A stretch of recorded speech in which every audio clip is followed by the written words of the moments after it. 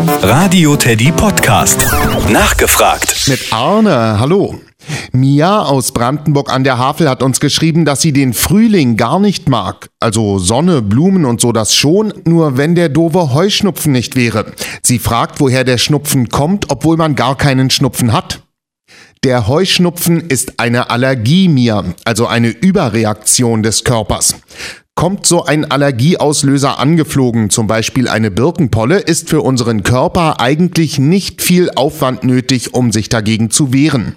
Bei Allergikern reagiert der Körper aber völlig über und verhält sich bei einer Birkenpolle so, als wären es mehrere tausend. Und diese körpereigene Überreaktion setzt bestimmte Stoffe im Körper frei, Histamine.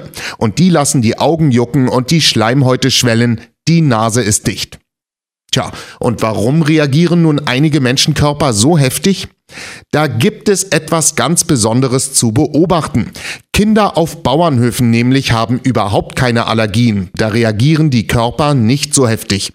Wissenschaftler sagen, dass das daran liegt, dass wir in den Städten zu sauber sind und in unserer Umgebung zu wenig Bakterien sind. Denn unser Immunsystem, also unsere körpereigenen Abwehrkräfte, die bilden sich, wenn wir Babys sind und kleine Kinder. Und Kinder auf Bauernhöfen sind durch die Tiere und die Ställe mit viel mehr Bakterien in Kontakt als Stadtkinder, bei denen immer viel in der Umgebung, also in der Wohnung, geputzt wird. Deshalb könnte es sein, dass bei Stadtkindern das Immunsystem nicht so gut weiß, wie doll es nun reagieren muss und in manchen Situationen halt plötzlich völlig überreagiert, wenn etwas Fremdes kommt. Die Allergie ist da. Das Nachgefragt im Radio Teddy Podcast.